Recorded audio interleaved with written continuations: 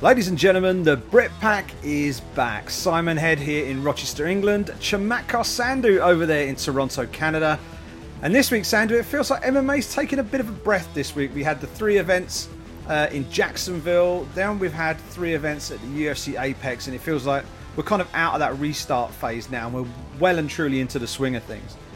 Yeah, absolutely. Even last week, I mean, just the news alone, forget about events over the last month or so. Just the news itself was just packed full of stories and things to kind of absorb, digest and talk about. But now I think we're in, like you said, into the swing of things, and there's events every single weekend, and there's things for us to talk about, fights for us to talk about, and things to review, preview. So yeah, good times. Yeah, on this week's show we'll take a look back at the action from UFC on ESPN 10 in Las Vegas at the UFC Apex. We'll also cast our eyes forward to this coming weekend's event at UFC on ESPN 11. There's also time to kick around a few ideas as well, involving a couple of Brazilian superstars who may both be set to retire in the not too distant future. But let's kick things off with what we just saw this weekend, Sandhu, at the UFC Apex. UFC on ESPN 10 featured a flyweight main event between then number 1 flyweight contender Jessica Eye and divisional newcomer and former strawweight contender Cynthia Calvillo. Wasn't the most stellar card the UFC have put on. We talked about that on last week's show. But, as always seems to be the case with these underestimated cards, the event produced a ton of action. It was a great event. Give us your take on the main and the co-main events, Sandhu. I mean, these, they weren't what you would necessarily call A-list fights, but they were very, very important fights, and they had strong stories going into both of them. Cynthia Calvillo beating Jessica Eye, Marvin Vettori defeating Carl Robertson. I mean, both of those strong storylines and interesting fights to watch. Yeah, I mean, with Jessica Eye, first of all, she misses weight on Friday, which wasn't a good look. Then she doubles down on the fact that she said she was proud that she did what she did. And I think that didn't sit well with a lot of people in the MMA community. Paul Felder came out and said he wasn't really happy with that comment, and a lot of fans weren't happy with it either, because even if you miss weight, I think it's just like you got to just take it on the chin and take any criticism that comes your way. But then to go out and say you're proud, that's just not a good look for you. So look, I get it. Everyone, for the most part, are taking fights on short notice, right? And so Cynthia and Jessica probably had, I think, 2-3 weeks at the tops to put some sort of mini camp together to get ready for this 5-round fight. Cynthia looked great, I have to say. I think over the course of the 5 rounds, she was dominant. There was any point in the fight where I thought Jessica had Cynthia in any trouble whatsoever. And I would love to see what an 8 to 10 week camp Cynthia Calvillo would look like and perform at flyweight. So Jessica I don't know what the future holds for her, but hopefully it's not flyweight anymore. She obviously fought for the title, got brutally knocked out, and then now she's missed weight a couple of times. So I think if she wants to continue fighting, it has to be at bantamweight. With Cynthia Calvillo, though, I'd like to see what the ceiling is now for her, because when you move to a new division, you get a high profile win in a main event. That's a good look, and it only occurred to me during the course of fight week that she's at American Kickboxing Academy in San Jose, and so I'm curious to see how that may kind of help her throughout the rest of her career moving forward. So really happy to see Cynthia Calvillo get a win, and honestly, flyweight needs it. Not to say that, hey, look, there's like a murderer's row of contenders for Valentina Shevchenko, because I think we can all agree that Valentina Shevchenko is going to be the favourite, and rightly so, versus anyone she competes against. But at the same time, there has to be a list of contenders that keeps coming up and keeps propping up for the champion. And I think Calvillo, a couple of more fights maybe at flyweight against some top contenders. I mean, she just fought Jessica Eye that fought for the title, so I mean, she's off to a great start there. But Calvillo could be a fight for Valentina Shevchenko at some point down the road. So not a bad main event. And with regards to Marvin Vettori and Carl Robertson, finally, after all the beef that these guys have generated from trying to get this fight booked and actually have it take place last month, to actually have it finally take place again, a catchweight. Carl Robertson. I mean, the main and co-main event really were kind of marred a little bit by opponents not making weight, but kudos to Marvin Vettori, the Italian dream, got the submission win in the first round against Carl Robertson. He can kind of just kind of put that to bed now and move on. And boy, did he give a passionate post-fight interview, dropping about 1 million different F-bombs. Was happy to finally say that he can grab a beer. And I like the fact that he dropped in the idea of trying to fight Israel Adesanya as soon as possible again, because look, he did fight Israel. They went to decision, so he didn't get knocked out or submitted or finished. So, and he's still young enough where, if he can put the right number of wins together, that maybe he can try and fight Adesanya at some point down the road. So those were kind of my takeaways from the main and co-main. Yeah, it was really interesting. I mean, the thing with Cynthia Calvillo now, I just pulled up the UFC rankings. We record this on a Tuesday night UK time, so it's Tuesday early afternoon, Canada time. Toronto time.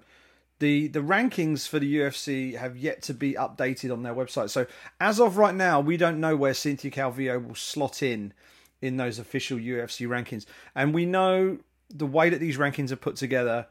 There are media members who put these rankings together, but you'll do well to find too many names on that media members list who you will know. They're not the main players in the MMA media game as a rule.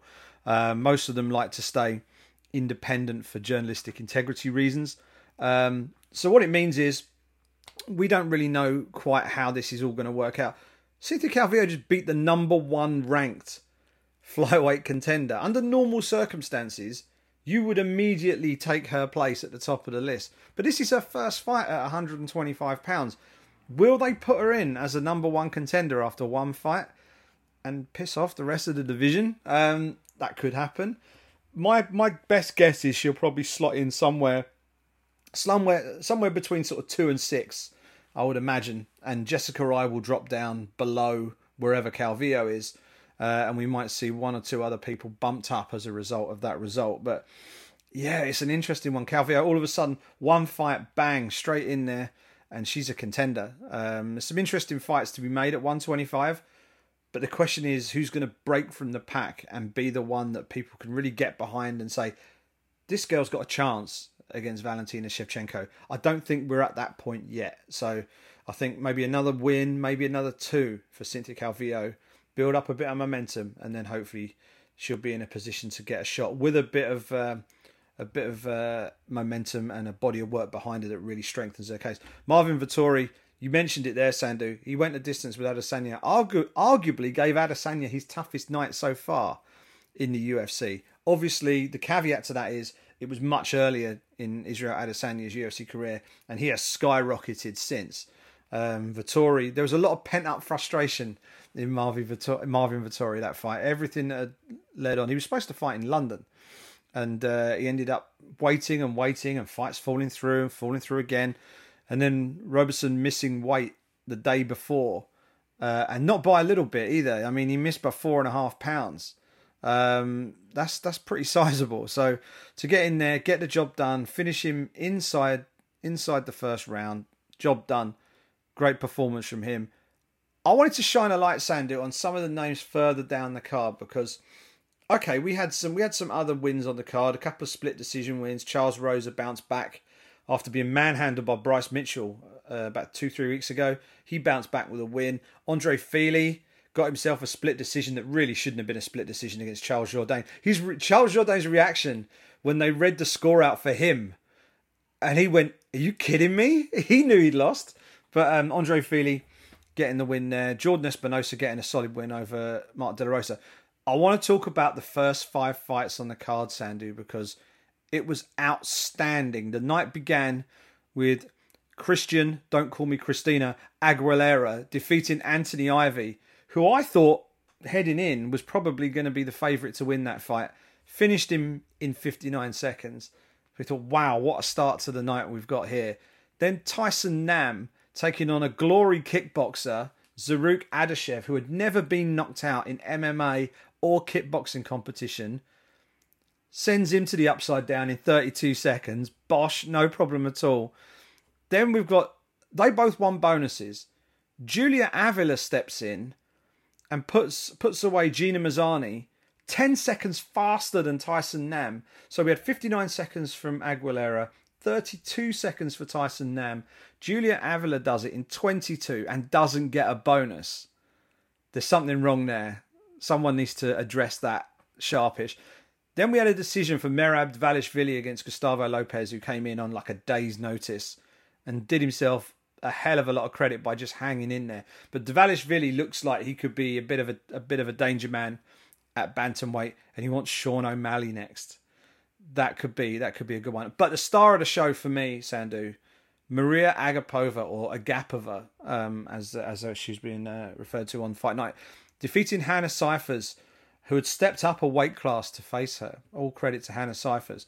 And Agapova looked outstanding. I think she could be a serious threat. We're talking about who's going to break from the pack at 125 pounds and maybe be a contender to face Valentina Shevchenko in the future.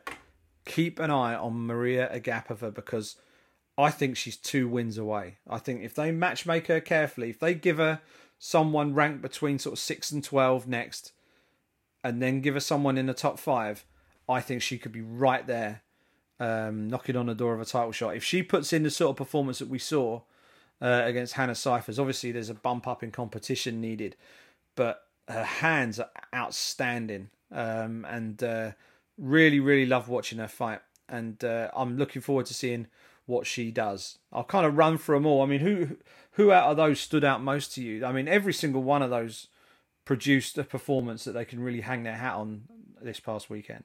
Yeah, Dvalishvili and Agapova are the 2 real bright stars from the first half of that card. But can I share a quick little fun story? I don't know if it's like funny, but it was weird and fun for me, I guess, in a crazy way. So I was on BT Sport duty on Saturday night, and so the card started at 7 p.m. and all the cards were on BT Sport for everyone in the UK and Ireland, right? So I'm doing my stuff on social media. Now, typically, what I do on a Saturday night before the shift start, I will watch the Fight Pass prelims. Usually there's at least 1 or 2, and that starts at 6 p.m. my time here in Toronto, and that's typically when I'll have my dinner, right? So I have my dinner, kind of get ready for the fights and what have you. So because there were no Fight Pass prelims, I thought, you know what, no worries, I'll just start my shift at 7 o'clock, and I usually have a few bits and pieces ready to go, and I'm a pretty fast eater anyway. It only takes me about 10 minutes to inhale my food, right? I've watched you. Yeah. Friend. I know you have. So I start the shift, and then, like as you mentioned, Aguilera knocks out Ivy in under a minute. So I'm like, all right, I've got to stop eating my food, and I've got to clip this and post that, and then there's and it's never just the finishes. There's also kind of interviews and other moments, and you're waiting for images to come through from the photographer cage side. So there's all these things that are going on, right? And so I just about get finished with that first fight. Right, okay, cool. I'll get back to my dinner and finish that off. Literally, as the second fight starts, there's another finish in 32 seconds. So I'm like, oh my God, I've got to stop eating my food again. Long story short, what would have taken me normally 10 to 15 minutes max to eat my food, I think took me about an hour and a quarter, hour and 20 minutes. By the time I'd finished it, it was ice cold. So listen, I'm not complaining whatsoever because there was so much action. But yeah, I thought, right, moving forward, I'm not gonna tempt the MMA gods ever again. I'm gonna make sure, whether there's Fight Pass prelims or not, make sure I get my dinner done and down me before the actual shift starts. Cold food is the way forward. You want some sort of cold finger buffet, just to start. And then when you're into the meat of the card, you can introduce some sort of warm food a bit later on in the evening. But it was kind of like that. I mean, the walkouts took longer than the fights. It was in fact the commercial breaks took longer than the fights. So it was one of those nights. Fantastic start, and it brought up the whole debate about small cage versus large cage, and we talked about it on Spinning Back Click on MMA Junkie this week. And the 3 events in Jacksonville all had the big cage, and they produced 15 finishes over the course of those three nights. We've now had 3 fights at the Apex with the smaller cage, which is about 30% smaller than the big cage. It produced 18 finishes. So we are getting more finishes. Dana White says it's an illusion. I don't necessarily agree with that. I mean, I think the stats back it up. But I don't mind these small cages, and the UFC Apex events, they look great. They work really well. I mean, it doesn't. I remember the first time we started watching these fights in an empty arena, and it felt a bit weird. I mean, it looked great. Like I think we were marveling over being able to hear the shots landing and all of this, but it did feel a little bit strange and different from what we've been used to. Now everything just feels normal to me. This feels like this is how it's supposed to be. It's like it's back to watching Tough all over again, you know. But it's I think, as I said at the top of the show, it feels like we've gone through that sort of bedding in period, and now things have settled down.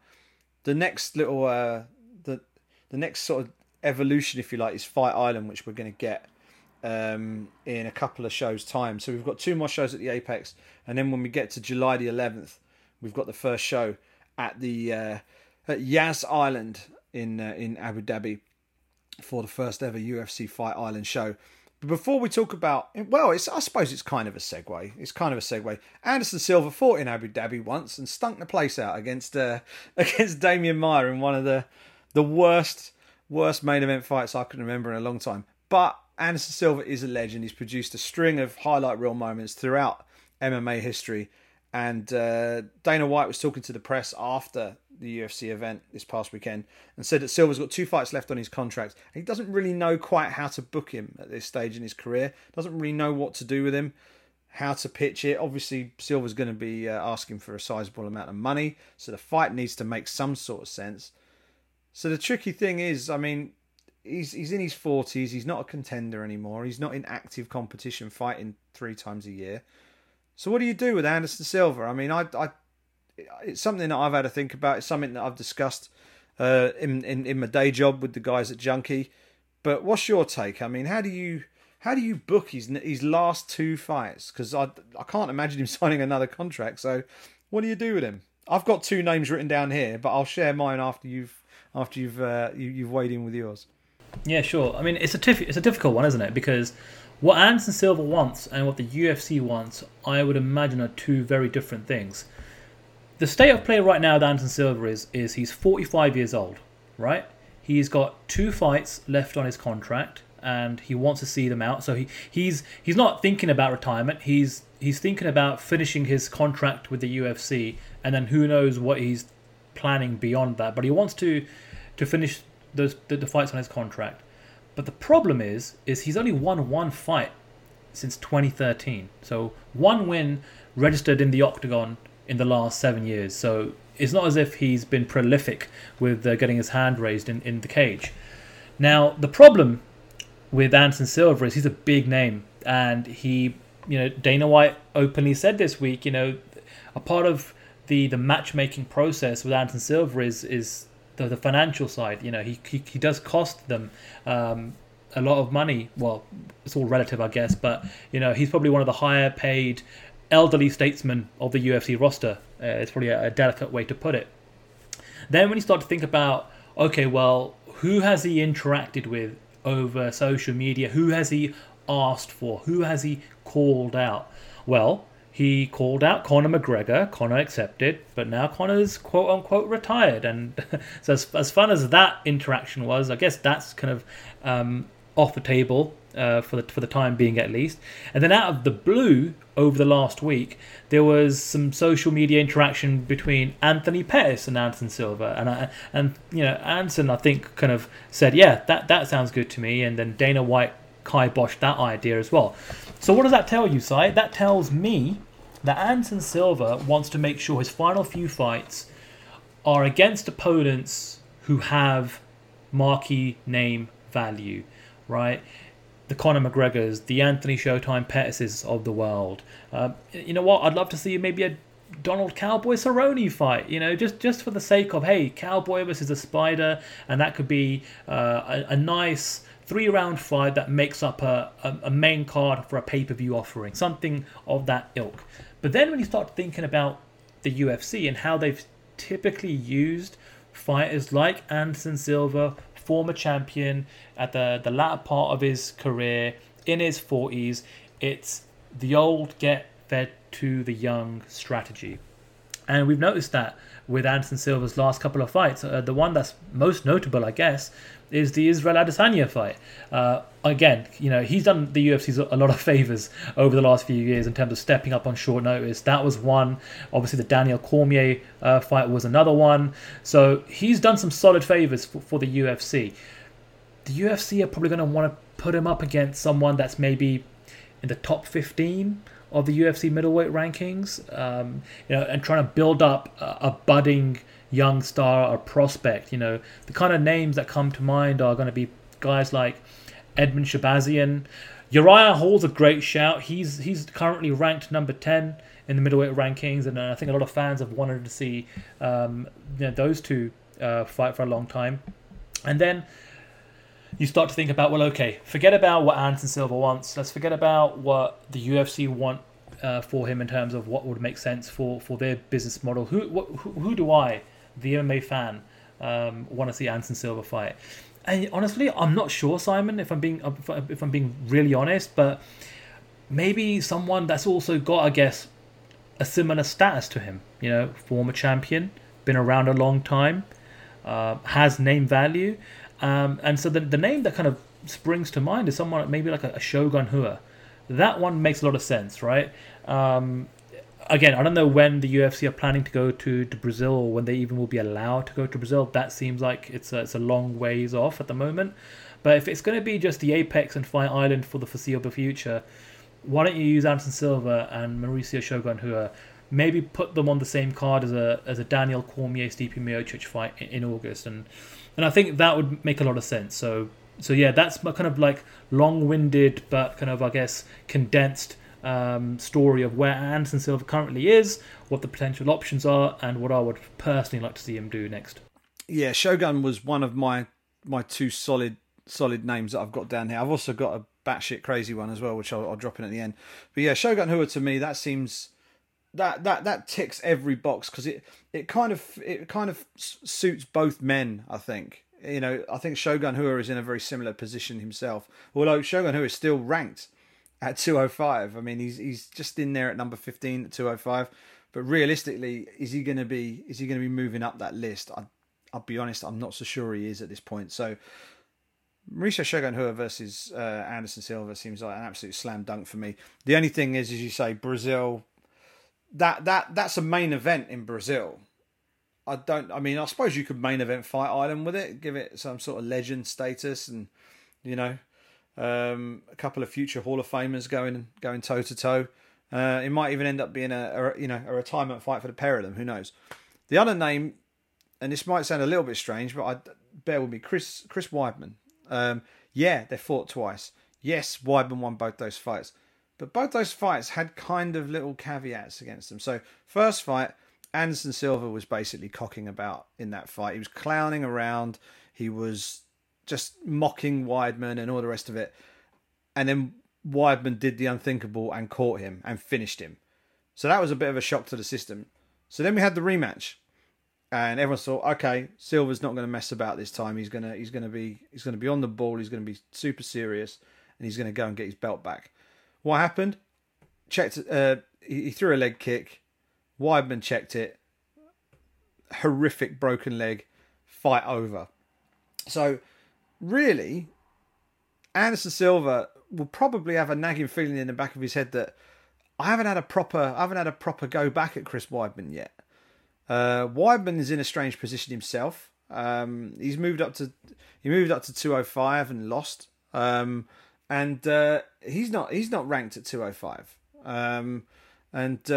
He's a former world champion, so he's got some name value to him, and he doesn't have an obvious route forward either. I think this is a fight where Weidman can kind of springboard himself back into a conversation where he could be going in there, whether he's going back to 185 and he fights someone at 185. Or if he wants to carry on at 205. I booked this fight at 205, by the way. I booked this fight at 205 pounds. No messing about with the weight cuts or anything. Get them both in there healthy and let them go. That would be my number one choice, given the landscape of everything. The Rua fight would be great if they could do it in Brazil. But with Brazil off the table, I'd do Chris Weidman. And given that he's got 2 fights left on his contract, imagine we get... So we do Weidman or we do Shogun, right? And then we get to the final fight of the contract. What do you do with Anderson Silva's final fight? What is the biggest fight that you could give Anderson Silva to wave goodbye. He's 45 years of age. The fight needs to be a fight that matters, a fight that will make people tune in, a fight maybe against someone of an equivalent age to him, a fight that's got some history. Chael P. Sonnen, get the shorts back out the cupboard, get the gloves back on, one more time for old time's sake. Why not? Why not? Hopefully Rio will be open again, and they'll be able to do something down there.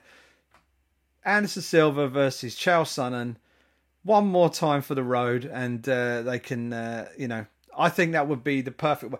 The fight may be absolutely dreadful, but I mean, the occasion of it, the build up to it would be fantastic. That's my kind of crazy final suggestion to send his career off. I don't hate it, and I tell you what, I've actually got a little bit of a weird story to tell about Anderson Silva. So back in 2012, he was just coming off the Stephan Bonner win. Bonner, of course, tested positive for performance-enhancing drugs after the fact. But at that point in my life, I'd made a decision, Simon. I said to myself, you know what? I need to go see Anderson Silva fight, right? I need to see him fight in the octagon. I need to go into an arena and actually see it in person. And this is at a time where I was thinking about trying to get into the MMA media space. So I was still pretty much just kind of like a fan and wanted to kind of get as much experience I could out of following the UFC. So what happens? Of course, I booked tickets for UFC 162, and I see him dance around and get knocked out by Chris Weidman. I then booked the flights and tickets for the rematch at UFC 168 back in Vegas. What happens? He breaks his leg, and then later on in his career, I finally got to see him fight in person, and it was against Michael Bisping in London. We were sat next to each other on press row for that fight. Yeah, exactly. So I've only ever had 3 Anderson Silva fight experiences, and they've all been him, receiving losses.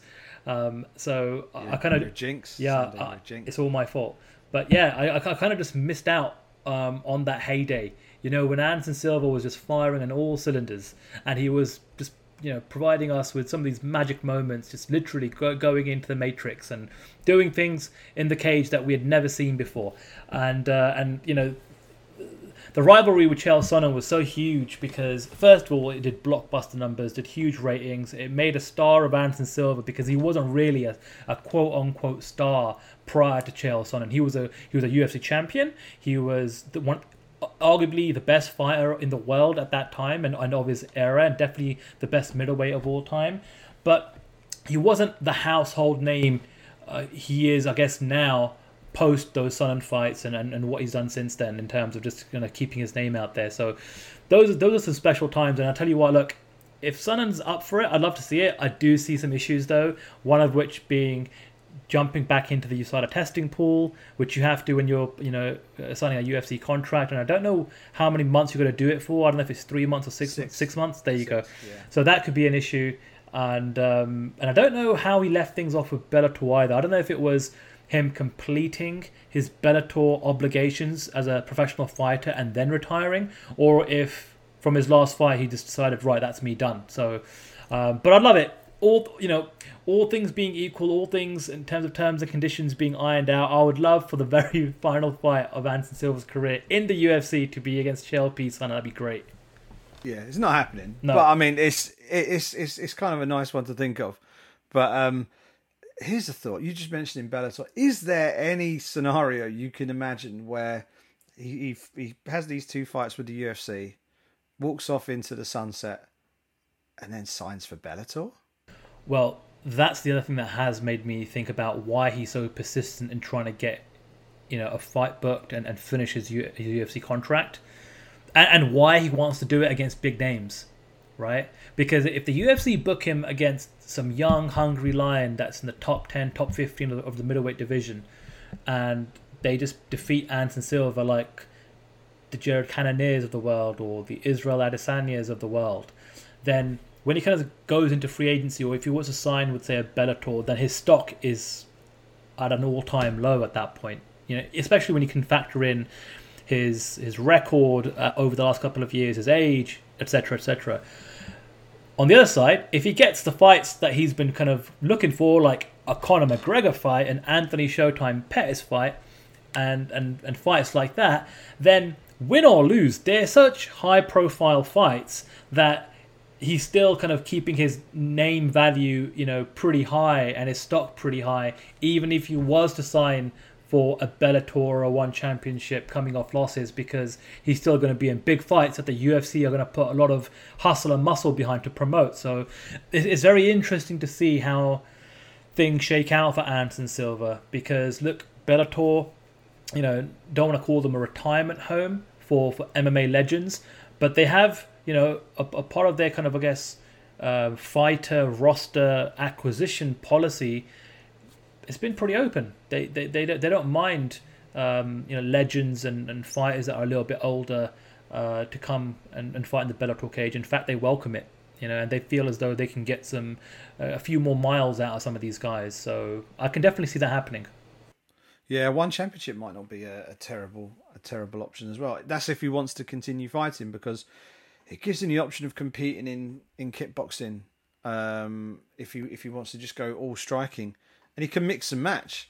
There are guys who compete in One Championship who are into their 40s. Brandon Vera is the heavyweight champion of the world for One Championship.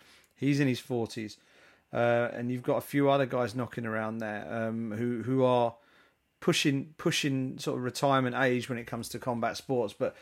And it's the sort of place where they would really lift him up and celebrate him as a legend of the sport in a way that would be kind of fresh and new to him. And he started his career out there in Japan in many ways. That's where he really sort of took off fighting over there. So who knows? He might go out there and have one or two fights, but you can't do that until you've fought out your current contract first. So it'll be very interesting to see what does happen with Anderson Silva and whether he does actually get those two fights. Who knows? He might just get frustrated with it all and hang the gloves up at some point. But someone else who may potentially be looking to retire soon is Amanda Nunes. Amanda Nunes has done everything that you could possibly wish to do in mixed martial arts. I mean, she is a 2-division world champion. She's a champ.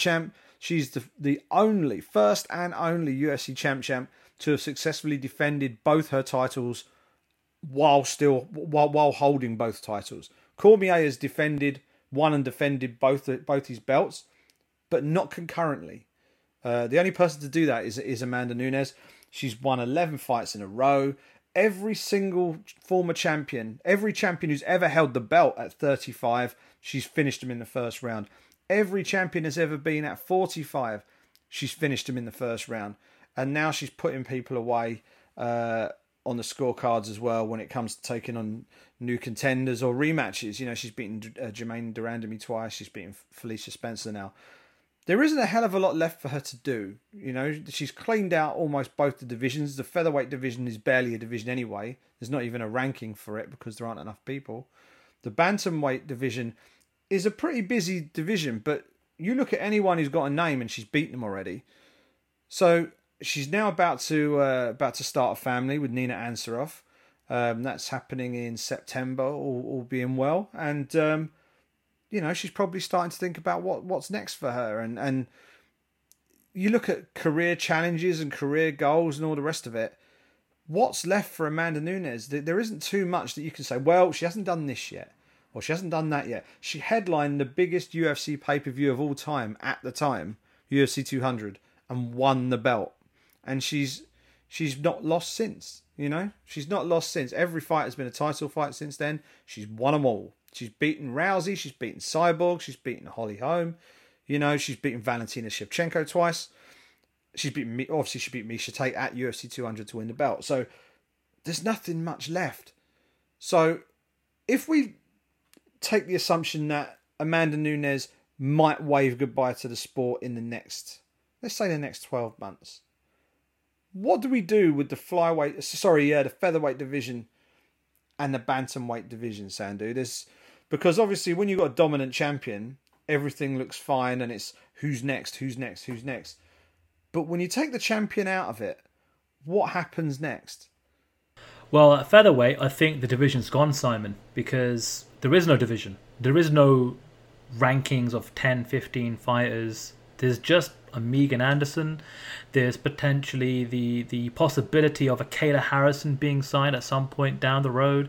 There's the potential of maybe signing a Clarissa Shields. But these are all kind of just like maybe possible one-off fights that the UFC could potentially, make for Amanda Nunes at 145 pounds. There isn't a list of contenders and other fighters that they're building up. There's just one or two fights. And I think at featherweight, it's literally just a Megan Anderson fight. And we spoke about it, I think, a week or two ago. I think with Megan Anderson, you've got to give her one more fight at some point in the second half of 2020 just to kind of help her develop and keep her active.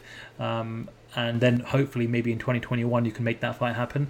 But if she walks off into the sunset, I don't know if the UFC would be willing to keep that division around just for a Megan Anderson. Now, if you were to say bring in a Kayla Harrison who can make 145, and then maybe they can give her the same treatment. Hey, Kayla, we'll give you maybe one fight a year, maybe two fights a year, but it's going to be a struggle to find fights for you because we just don't have a division.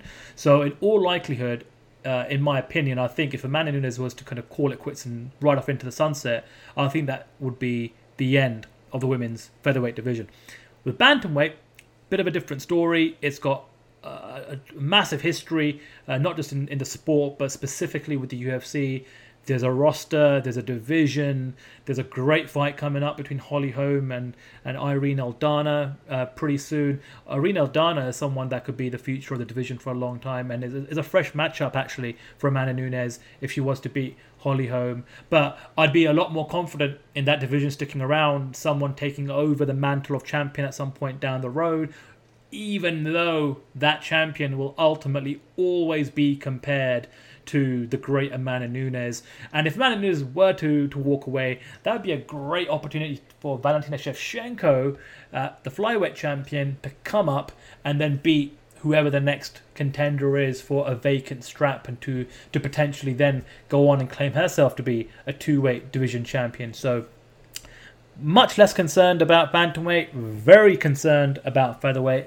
And I think the only other thing to add to that is there is a fresh quote from Dana White, and this is via the Schmo Zone podcast, where he was asked about Amanda Nunes' comments about retiring, and this is Dana White's comment: "I will kill her. That actually drives me nuts.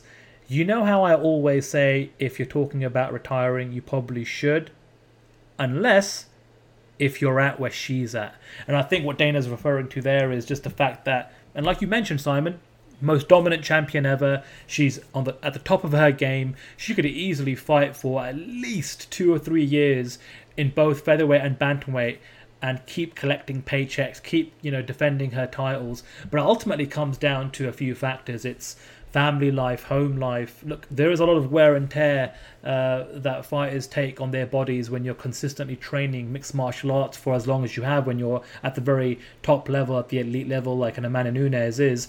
So one has to wonder how her body is feeling like. Maybe she's happy with the amount of money that she's got sitting in the bank. Maybe she wants to do other things in her life. So it'll be interesting to see how things shake out here. But I've got a feeling she will stick around at least for a short time. Or maybe they'll say to her, hey, just take the rest of 2020 off, right? Enjoy being a parent, and then let's have a conversation in 2021, at which point perhaps we'll have some contenders for you to think about, whether it's at featherweight or at bantamweight.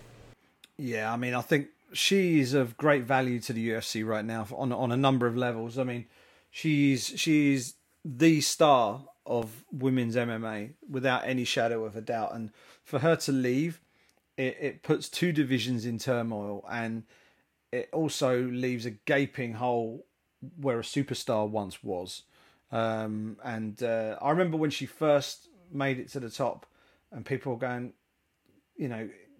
is she going to be a real star? She is a real star. I don't know if she's an enormous pay-per-view star, but she is an undoubted star. And I understand where Dana's coming from. I mean, it's not like she's had a load of wars that have been taking it out of her. She's in cruise control in these fights at the moment. So there's no reason from a competitive standpoint for her to suddenly think, well, I can't do this anymore.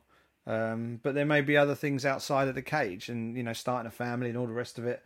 I know that's something that's been enormously important, and she might even take a sabbatical for a while. Who knows? But it's an interesting one to see just how the UFC can keep Nunes going. The featherweight division is almost non-existent, as you say. I mean, if Nunes steps away from that for any period of time, then Megan Anderson versus Felicia Spencer 2 is really the only major 45 match that you can think of off the top of your head that will be in any way worthy of a belt. Bantamweight, you've got options. I mean, the fight I would love to see is Valentina Shevchenko versus Jermaine Durandamy, which is a matchup we haven't seen yet. And I think those two would make for an absolutely brilliant fight. I think stylistically, they would go really well together. I think it would be a fascinating matchup. Durandamy, I think, is massively underrated. I think she's absolutely top draw, and I think she could push Valentina Shevchenko to the very limit at 135 pounds. So that's a fight I would love to see, title fight or not. I'd love to see that matchup at some point in the future. As you say, featherweight is looking pretty grim. I mean, they've not really drafted other people in to bolster out the division, which suggests that they're not fully committed to it at this point. So, yeah, I mean, if Nunes does eventually hang them up, then you got to be a bit worried if you're one of the other 3 or 4 featherweights on the UFC roster, and beginning to wonder if you're going to end up having to go back to Invicta and carry on your career down there. So it's a bit of a tricky one. The only other thing I would say is if Amanda Nunes does retire, is the immediate thing that the UFC should do is announce her induction into the UFC Hall of Fame for the next Hall of Fame ceremony, because she has surpassed everything that Ronda Rousey has achieved in this sport. She has surpassed everything that almost any male UFC champion has ever achieved in the sport. The only thing that maybe she hasn't done is racked up the same number of title defenses that we've seen from the likes of Anderson Silva, from Demetrius Johnson, from Johnny Bones Jones. She's getting there. She's certainly getting there. I mean, she's won her last 11 fights, and I think the last 8 of those have been title fights. So, obviously she won the bantamweight belt. She's defended it, I think, 4 or 5 times now. She's won the featherweight belt, and she's defended that once now. There isn't a hell of a lot left for her to do. So the UFC have got to keep her interested as well. So that's going to be interesting. How are they going to do that? What matchups are they going to give her, or what options are they going to give her to keep things going? But yeah, I think it could be a big hole in the women's division if and when Amanda Nunes decides to wrap things up. And before we wrap things up, Sandu, we've got an event this weekend. UFC returning to the Apex for UFC on ESPN 11, I think it is now, or UFC Vegas 3. I think the hashtag will be, won't it? UFC Vegas 3. Curtis Blades and Alexander Volkov in the main event. 2 big heavyweights who are right up there in the heavyweight rankings. I mean, Blades is right up there or thereabouts, really. And Volkov, I think, has shown that on his day he could be a real problem for the top guys in that 265 pound division. So the big question is, with everything else that's going on, what is actually at stake in this fight? Because is Curtis Blades going to get a title shot off a win? You got Francis Ngannou sitting there, who has smashed Curtis Blades twice already, so he's in the way. And what happens if Alexander Volkov wins? Will they then put Volkov and Ngannou together? Because I can't imagine them booking Blades and Ngannou for a 3rd time. So what happens if Curtis Blades wins this fight? That's a great question, Simon. First of all, this card from top to bottom is a lot more pleasing on the eye than this past weekend. There's absolute bangers up and down this one. So I'm looking forward to the card in general, but as you mentioned, right at the top, the main event. I think for Curtis Blades, this is a potential opportunity to sneak into the conversation of maybe being the next guy that fights for the title if a few other things go his way. And those things could be a number of different things. First of all, maybe Daniel Cormier and Stipe Miocic, regardless of who wins, that could potentially be the last time we see both those men fight at heavyweight. We could very well see both of them ride off into the sunset in 2020, right? Then there's still this kind of lingering potential super fight between John Jones and Francis Ngannou. Now, at the moment, things aren't looking great with regards to the UFC's relationship with John Jones. He's, I guess, just chucked up the deuces. He's peacing out. He's spending time at home. I think he's just shooting his bow and arrow and doing some other fun things in Albuquerque and trying not to get into mischief and trouble. So with all these things happening, the only thing Curtis Blades can do is get a definitive win over another top 10 ranked opponent, right? He's currently ranked number 3. And you know what? I really hate having to refer to the UFC ranking, just given how they are made up. But unfortunately, it's part of the business. It's part of the sport. The UFC uses it to promote fights and matchups when they please, and it suits them. And so I guess we have to sort of refer to it in some sort of shape, form as well. And so you've got Miocic just to the champion. You've got Cormier number 1. You've got Ngannou number 2. And then you've got Blades number 3. Right? So for Volkov, though, that could be interesting. Because Volkov, a lot of upside, obviously, if he wins, right? And he's someone that, again, depending on how other things in the division shake out, could be someone that is a fresh matchup for a Francis Ngannou, right? Would be a fresh matchup for, regardless of who wins, between Daniel Cormier and Stipe Miocic. And people forget he's a former M1 global heavyweight champion, and he's also a former Bellator heavyweight champion. So he's someone that's kind of like an Alistair Overeem in the respect of he's a belt collector. He's gone to other promotions, and as he's kind of rounded out his overall mixed martial arts game, he's collected some belts, right? And so for him, the cherry on top, the big one, is the UFC championship. And so I think, and also let's not forget, he's Russian, and Russia is a very big, important market for the UFC. And I think when things get back to normal, when you've got the likes of him and you've got likes of Khabib and others, Russia's a market where we could potentially see the UFC hold a couple of events a year, just given how they've kind of escalated things in the last couple of years. So that's my kind of take on it. That's my kind of read on the situation. It's a lot of if this, then that, depending on who wins in the main event. Yeah, Blades is in a weird spot. He really is, because you look at the list of contenders outside of Francis Ngannou. Curtis Blades is clearly the next guy. The problem that Curtis Blades has is he's fought Ngannou twice, and it went badly wrong on both occasions. So that then puts a gap between him and Ngannou, which really isn't helping him too much. Now, the thing with Alexander Volkov, this is if you're Volkov, your eyes must be lighting up at this point, because this is the big opportunity that he's been waiting for. He has only lost one fight in the UFC, and that was against Derek Lewis, where he got knocked out 9 seconds. Sorry, was it 9 seconds? 11 seconds from the end of a fight that he was winning decisively. He was winning that fight handily, and then Lewis just went berserker in the final round and beat him at 4:49 in an insane comeback in a fight that he really wasn't in. So with that noted, Alexander Volkov has fought superbly through each of his performances, and he looked superb against Greg Hardy last time out. But let's not forget, he's knocked out Fabricio Verdum, former UFC heavyweight champion. So he's been in there with someone at the very, very highest level of the sport, and he's finished him.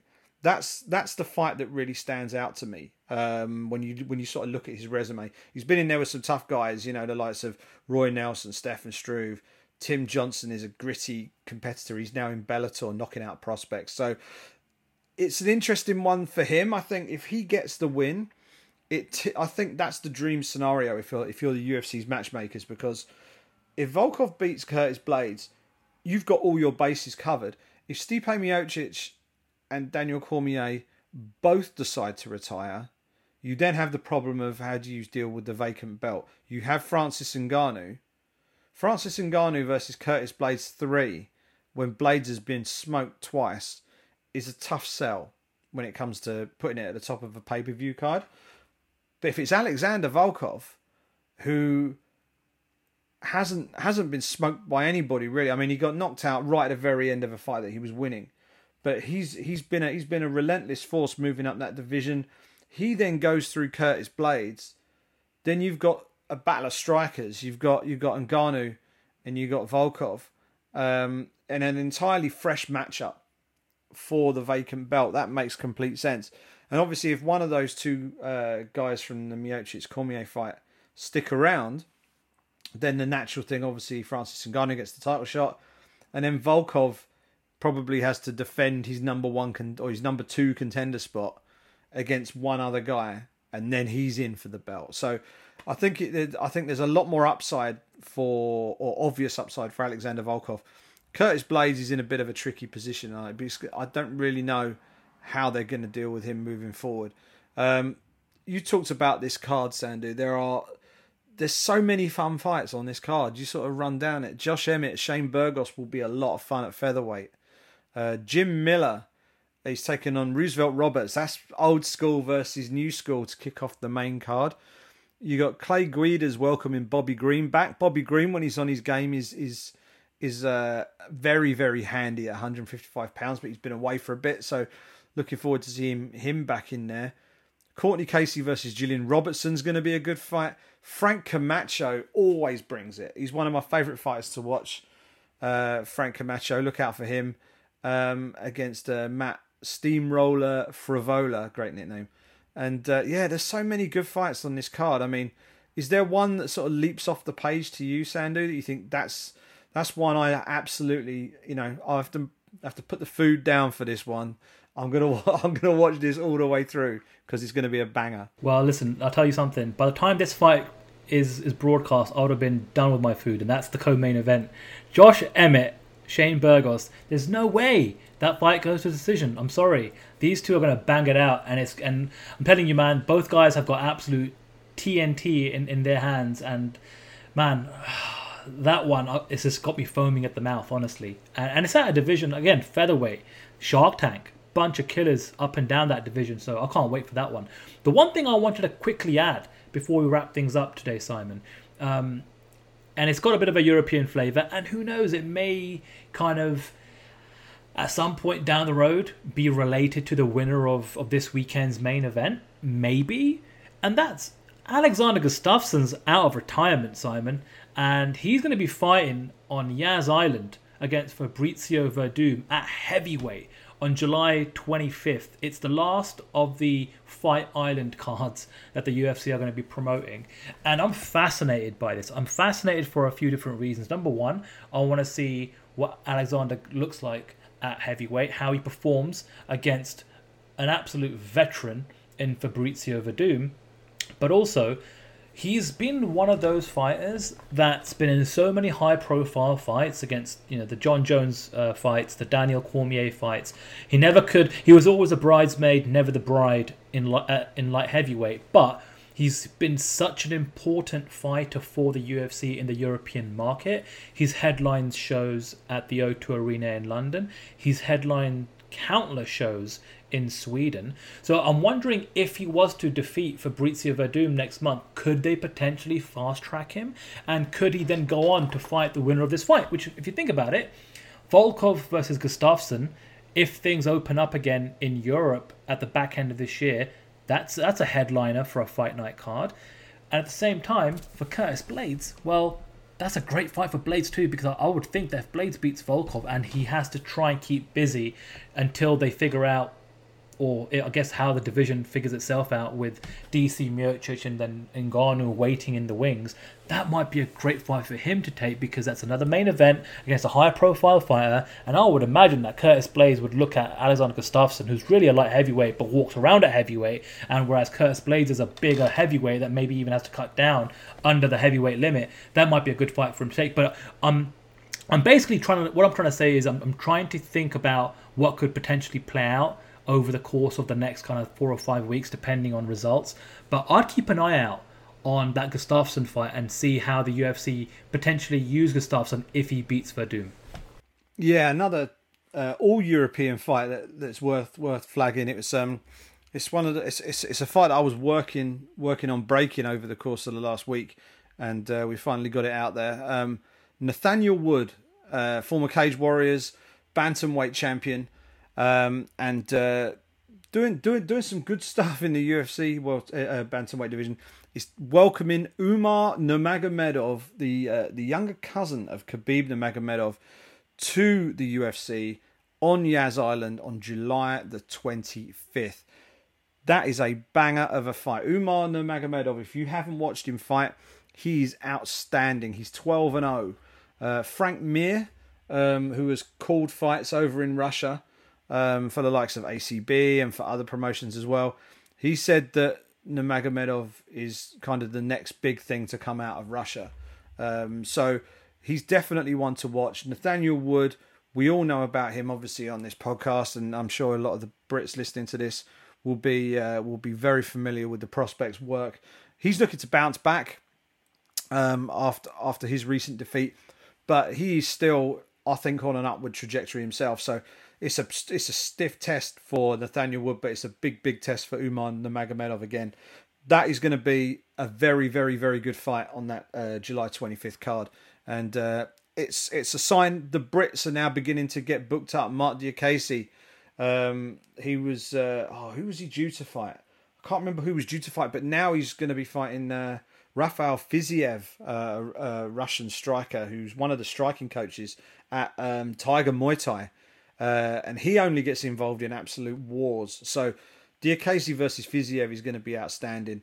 There's a rumor swirling that Danny Roberts and Nicholas Dalby could be finally getting their fight together as well. So I know Dalby has recently signed a contract.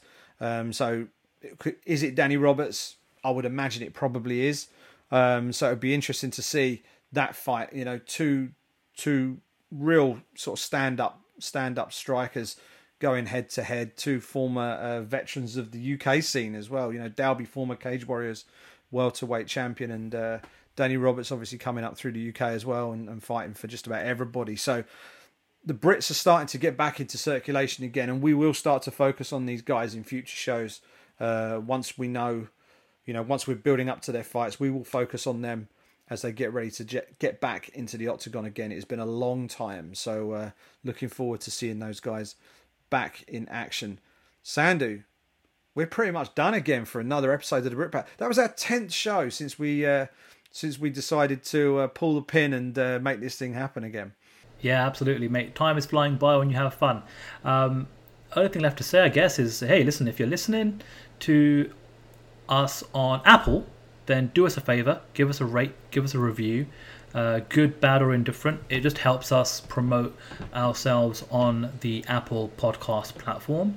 And if you're listening us on any other platform, any other podcatcher that you've got, if it's got a review system or a thumbs up rating, or 5 stars, 4 stars, whatever the system is, if you could use it, that would be great. But ultimately, Simon, what we want everyone to do is join us on Substack. So it's the britpack.substack.com. That is the official home of the show, and that's where we're going to be growing the show in whatever form it takes over the coming weeks and months down the road. And if you want to follow the show, or if you want to follow Simon or myself on social media, it's at the Britpack MMA on Twitter, at Simon Head on Twitter, at Simon Head Sport on Instagram, and myself, I am at Sandu MMA everywhere: Facebook, Instagram, Twitter, and all that good stuff. Yeah, I'm annoyed. Some git nicked Simon Head on Instagram before I could get my paws on it. I was very unhappy about that. And I'm not changing my Twitter handle after 10 years, so that's going to have to just stay as it is. It would be nice to be branded all the way across, but unfortunately, some swine has taken my Instagram handle before I could get it. But yeah, that was our 10th episode since we decided to get this thing back on the road again. Thank you so much to everybody for listening. We really appreciate your support. We appreciate you listening, and hit us up. Let us know what you thought, and if you've got any talking points you want us to drop into next week's show, then holler at us, and we'll try and drop those in enjoy the fights this weekend. It should be an absolute banger of a card. Look forward to this one. Sandu will probably be running the BT Sports Social, so keep an eye on them. I'll be on duty for MMA Junkie with all the post-fight stuff. So check out our work on those platforms as well. Enjoy the fights, and we'll be back with another episode of the Brit Pack next week.